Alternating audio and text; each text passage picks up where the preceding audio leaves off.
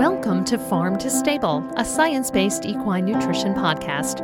I'm your host, Dr. Nettie Liebert. I'm a lifelong horse person and professional equine nutritionist with the goal of helping horses and their humans create balanced diets to set them up for success, no matter what age, discipline, or circumstance.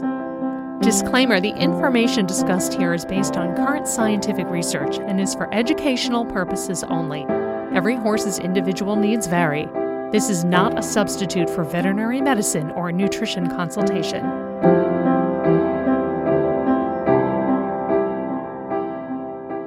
Hello and welcome to another episode of Farm to Stable, an equine nutrition podcast. I'm your host, Dr. Nettie Liebert. This week, we're talking feed myths. So I've given this lecture a number of times, and I'm soon to be giving it to a group of veterinarians. And it's really important to understand that horse nutrition has come a long way. So if you've been around horses 30, 40 years, or you've been around horses for just a few months, there are some things that you should know about equine nutrition. So today, we're going to focus on protein because sometimes protein gets the blame for things it should not get the blame for.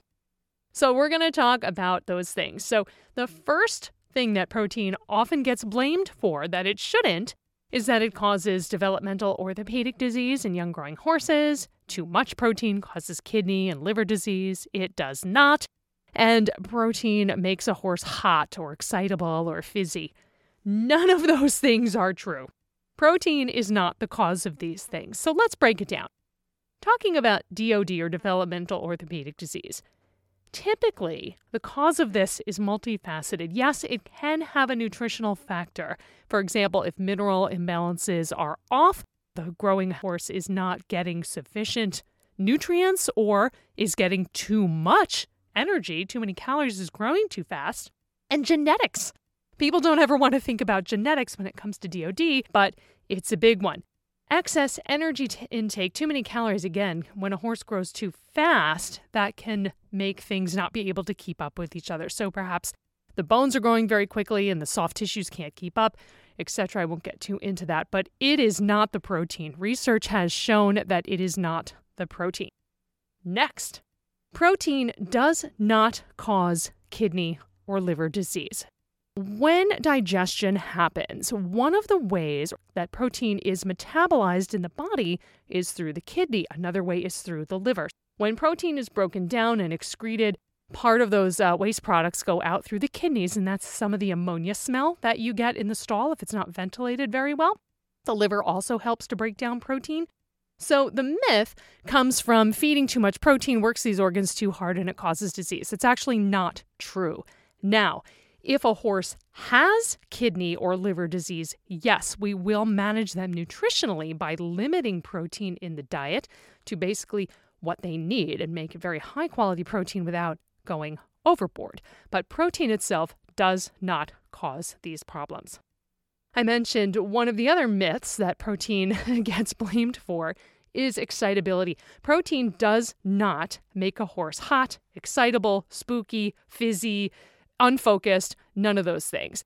That has many factors.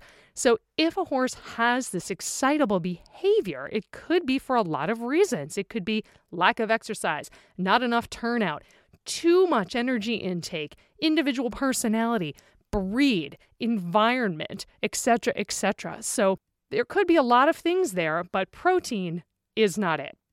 So let's talk some more about what you should know about protein. So protein is important in the entire body. It's second in the body only to water in terms of what makes up the body. Proteins are made up of amino acids. I talked about this very briefly last week. So think of amino acids like the letters of an alphabet, and proteins are the words. So there are a million zillion different types of proteins. A million zillion, that's the technical term. I jest, of course. But many different combinations of amino acids can be put together to make up many different kinds of protein. Everything from hemoglobin in your blood to proteins that contribute to nerve signal transmission to muscle development and on and on. In general, probably close to ideal, close to what we think is ideal based on available research, is roughly 1 gram of lysine for every 10 kilograms of body weight for a horse in exercise. I say that, but the specific amino acid requirements for horses still remain unknown. Now, those amino acid requirements are much better studied for other livestock, pigs, cows, sheep, things like that. But for horses, we don't know. We have an idea of what minimum requirements are. Those are published in the National Research Council nutrient requirement for horses. Those are minimums. They're not necessarily optimum. That 1 gram of lysine per 10 kilograms per day comes from the Waltham Pet Science Center in England and their research and their recommendation of what is thought to be close to optimum. So the next thing I'll say about protein is that the quality of protein is more important than the quantity. So what do I mean by that? There are amino acids that must be taken in via the diet. The body can't make them. There are some the body can make. There are others that need to come in through the diet. Those are called essential amino acids.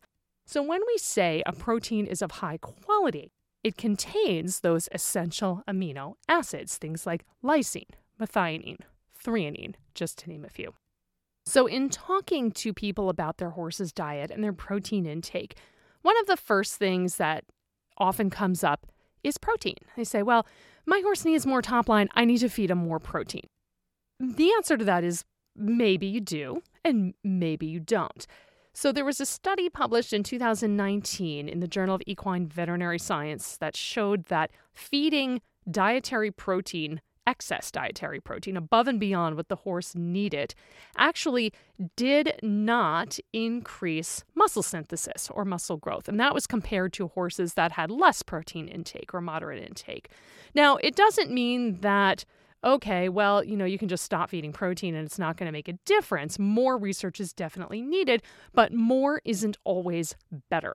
And in fact, sometimes, we do feed protein a little bit in excess sometimes. Now, is that bad? Well, as I've discussed, physiologically in a healthy horse, probably not. But there's a lot we don't know about, say, the hindgut microbial population. And nitrogen, which does make up protein, is it important to the microbiome and how does it affect it? That question was raised at the 2023 Equine Science Society meeting. More research is needed there. When we feed a lot of protein, we do need to increase water. The body needs more water to metabolize it and process it. And of course, there can be some environmental impacts. Now, this is a little bit outside my area of expertise, but as I mentioned, as protein is metabolized, nitrogen and ammonia are part of those end products of metabolism. So that means that if your horse is stabled, ventilation is very important. And it also means that if you're near a sensitive waterway, that management of equine waste needs to be very careful because you don't want that excess nitrogen seeping into sensitive waterways. I'm not going to go too much more into that, but again, just things to think about. Now, you've heard me talk on this podcast before about ration balancers and how important they can be for horses that are on a forage-only diet or on weight management diets. And sometimes people will come to me and say, and including veterinarians, and they'll say, this balancer has 32% protein. That is way too much. You can't feed that. Pull your horse off it. No. I can't say that enough. Ration balancers, as I've mentioned, are concentrated sources of protein, vitamins, and minerals. You do not feed them the same way you feed a typical grain concentrate, which you might feed at, say, 4 or 5 pounds for a 1,000-pound horse. A ration balancer, you're feeding maybe a half a pound, 1 pound, maybe 2 pounds if they're working. So I'm going to take you through some numbers. So if you have a pen and paper handy, you might want to write them down. If not, I'll try to be as clear as possible. Let's take our average 1,100-pound or 500-kilogram horse at maintenance. So out in a pasture, on forage, maybe gets ridden once or twice a week, very lightly, but generally just living his best life.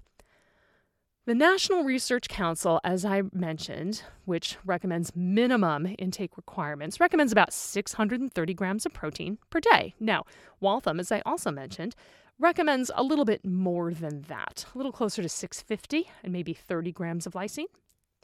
So let's say you have your hay analyzed, and maybe it's 8% crude protein, maybe 0.2% lysine, and that horse consumes 21 pounds per day. Now, trust me when I say I've done the math on this. And on that diet alone, that horse actually comes up a little bit short in lysine. Yeah, you're hitting your crude protein requirements at about 762 grams, but lysine is only 19, and we're aiming for about 30. So if the forage source, that particular forage source, is deficient in protein, chances are it's deficient in other nutrients as well. So enter the ration balancer, and we add about 1.25 pounds or 0.5 kilogram to that horse's diet. Now, we've bumped up the crude protein to 944 grams, which again is over 650 grams of more of an ideal intake, but we're not so far over that we're way overfeeding it. So I'm still comfortable with that. We've also increased the lysine intake, remember that essential amino acid, to about 31.5 grams, which is just over and above our 30-gram target. So again, you're feeding a small amount of that balancer. So I'm not quite done harping on this balancer. We're going to do a few more numbers. I know you're thinking, hey, I was told there's no math involved, but it's really not that bad. Remember a conversion here. So 1 pound is equal to about 0.45 kilograms, and both equivalent to about 454 grams. Okay, so 1 pound, about 454 grams. If you take 1 pound of a ration balancer that contains 32% crude protein, in 1 pound of that balancer, you've got 145 grams of crude protein. Okay, remember, our target total intake for the horse for the day is about 650. Now, let's say you're feeding a concentrate feed, and that is a 12%, what a lot of people refer to as a 12%. So an average crude protein of 12% per pound. And that, remember, is a concentrate, so we're feeding it differently than a ration balancer. And for our 1,100-pound horse, the feeding recommendations say feed 5 pounds per day. In 5 pounds of the 12% protein concentrate feed, you're actually feeding 272.4 grams of crude protein in that 5 pounds. So remember, 1 pound of the ration balancer, 145 grams of crude protein. 5 pounds of the 12% concentrate feed, 272.4 grams of crude protein. Do you see where I'm going here? So 1 pound of a ration balancer is not too much protein. So when you see 28, 30, 32% per pound, it is not too much. And again, your feeding rate is much lower than it is in a concentrate feed. So I hope you stuck with me through all of that, because this is a battle that I fight quite often. And to say that I fight that battle makes it sound a little more dramatic than it is. But there are times after times where I hear people say, oh, I was told to stop this ration balancer because my horse is fill in the blank, gaining too much weight, getting too hot, blah, blah, blah. So no, generally, that's not the fault of the ration balancer. There are usually some myriad of other factors that could be contributing to that situation. That is my soapbox this week about protein. I hope I've cleared up some misconceptions for you.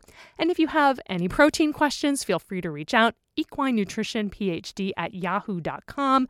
And again, in a future episode, looking to do some listener questions. So if you've got a thought, send it my way. Would love to hear from you. Thank you so much for listening. Please share, like, and subscribe. And I hope to see you back next week. Thank you for listening to the latest episode of Farm to Stable, a science-based equine nutrition podcast. Please share and subscribe if you found the content interesting. And if you have a topic you'd like to hear about, send it to equinenutritionphd@yahoo.com.